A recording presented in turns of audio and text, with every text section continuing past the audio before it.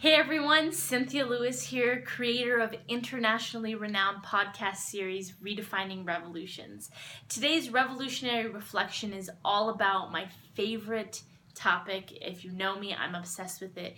It's all about leadership, but today it's about leadership versus management. Why am I talking about this? Because leadership is all around us all the time. If you're working a corporate job, you have leaders or so-called leaders. If you are an entrepreneur, you yourself are stepping into a role of leadership.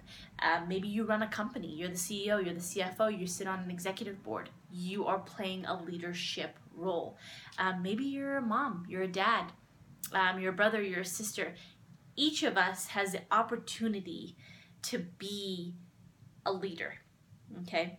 But oftentimes we mix up what leadership means and what it means to be a manager, okay? And there's a big difference.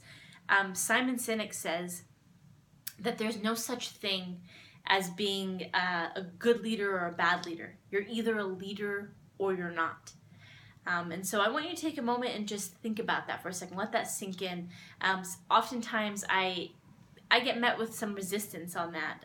But if you have not read Peter Thiel's book, or I'm sorry, not Peter Thiel, Simon Sinek's book, Leaders Eat Last, I highly recommend that you go and read it and really understand the definition of leadership, because it really is shifting very quickly, especially today.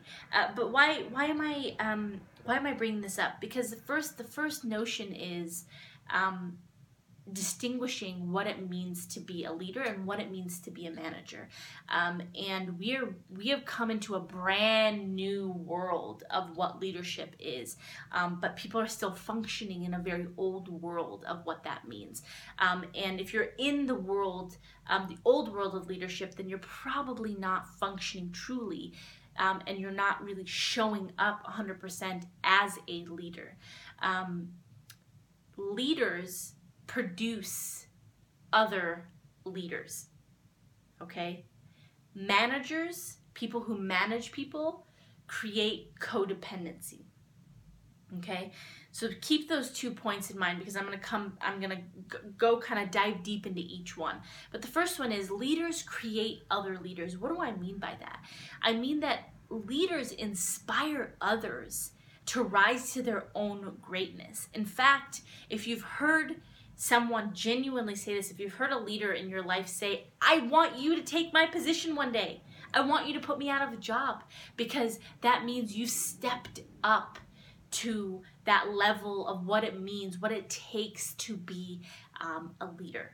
They want those around them to be empowered to make their own decisions, to ask for forgiveness and not permission.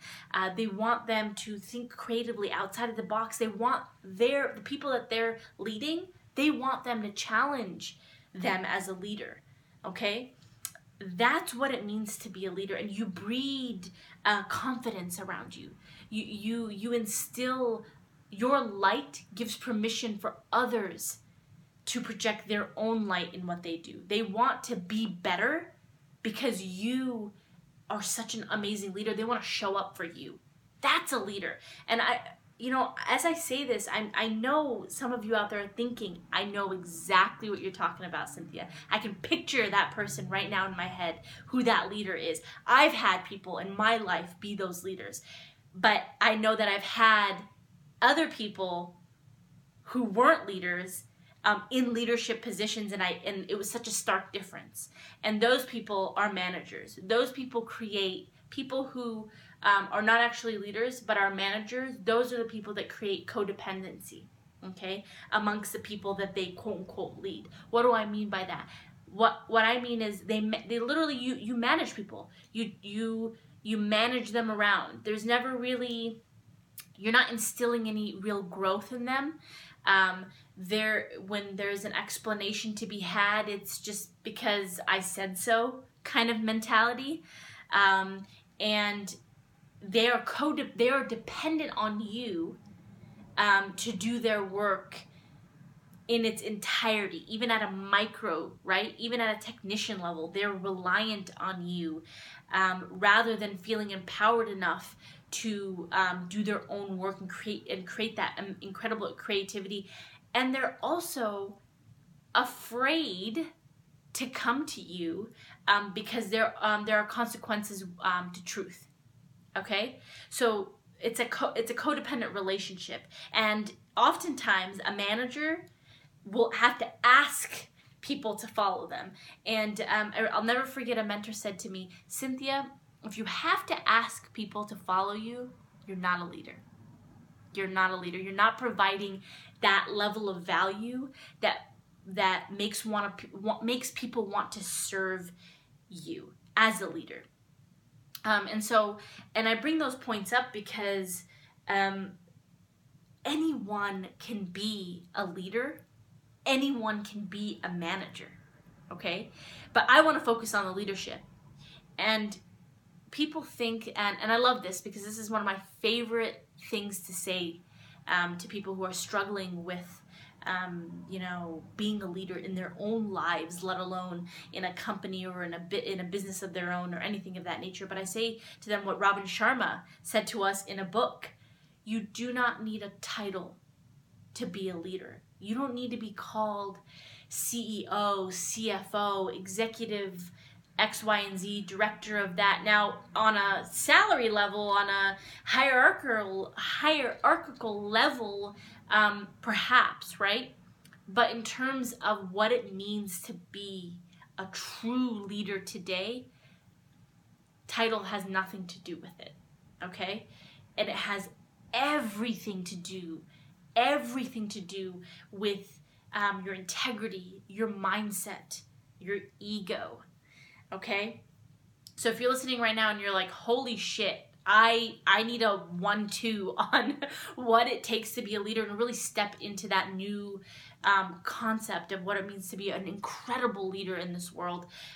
The first thing that we have to do is we have to redefine what leadership means to us. Leadership does not mean I have a title, I made an X amount, I did this amount. It's part of your leadership if you choose for it to be. But a bigger part of leadership, to me, when I see a leader, I see someone just giving incredible amounts of compassion and light and vulnerability and courage. And in their courage, I am given permission to do the same. That is a leader. So we've got to redefine what leadership means to us. And we can't just reserve it for people with titles, as Robin Sharma would remind us. So another part of being that leader, stepping up into that leadership role and not just being a manager, is really reframing our mindset.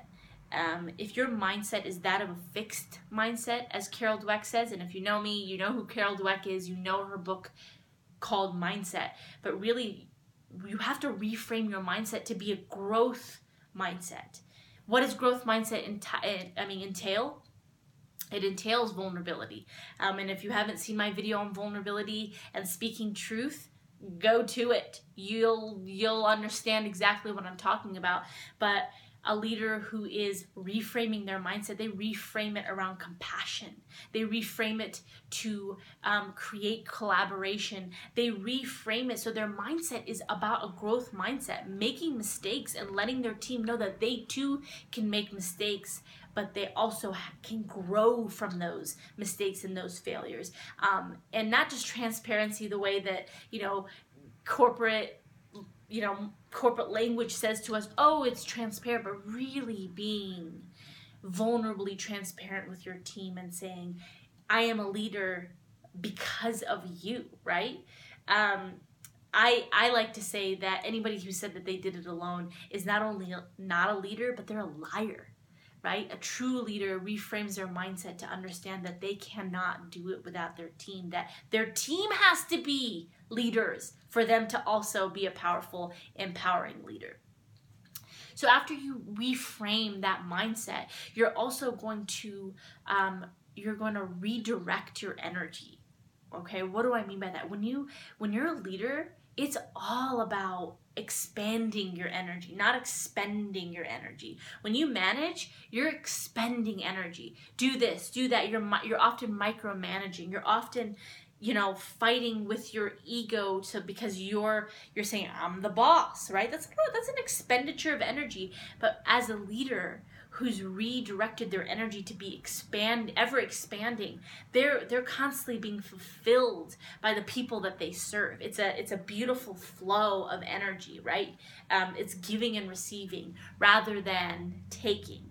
Okay, and so once you've redirected that energy, you have to reconnect with the people that you are leading in a whole new way. Because if you are in that old world of leadership, that old world of management, you are connecting with the human beings that you're working with in a completely different level. And it's connected with redirecting your energy, right?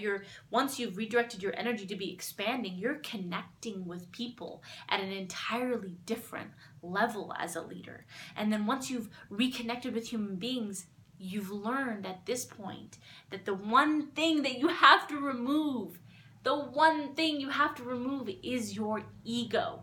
Okay? Now, I know that there's people out there who are listening, scholars, experts, high thought leaders who say, you know what, there's a little bit of room for ego.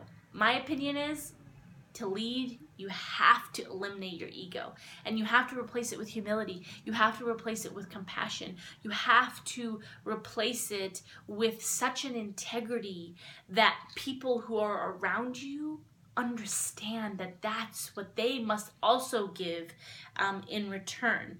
And the last thing is, when you do all those things to become that leader, in your life, in your business, in any work that you do, the last thing that you do is you return to that self-awareness on a daily basis of what it means to be a profound leader. And it all starts, you guys, with these little steps. It's these little steps. If you're out there and you're listening and you're like, Sin, I'm not leading a company. I'm just trying to get my shit together, right? Good. Apply this to getting your shit together. Because when you can be a leader in your life, you're not interested in leading other people. You're not interested in being, overseeing the lives of others. I'm just trying to take care of my own shit first. Good, do it. It has to start with you. You have to be able to be an amazing and profound leader with yourself first before you can lead anybody else. So yes, please take that framework and apply it to yourself first, and take control in that way. And in you, I promise you will see someone reflected in the mirror that you've been waiting for a long time, and an amazing leader for yourself. So you guys, thank you so much for joining me for another episode of Revolutionary Reflections. I thank you, and until next time, to your truth, to your revolution.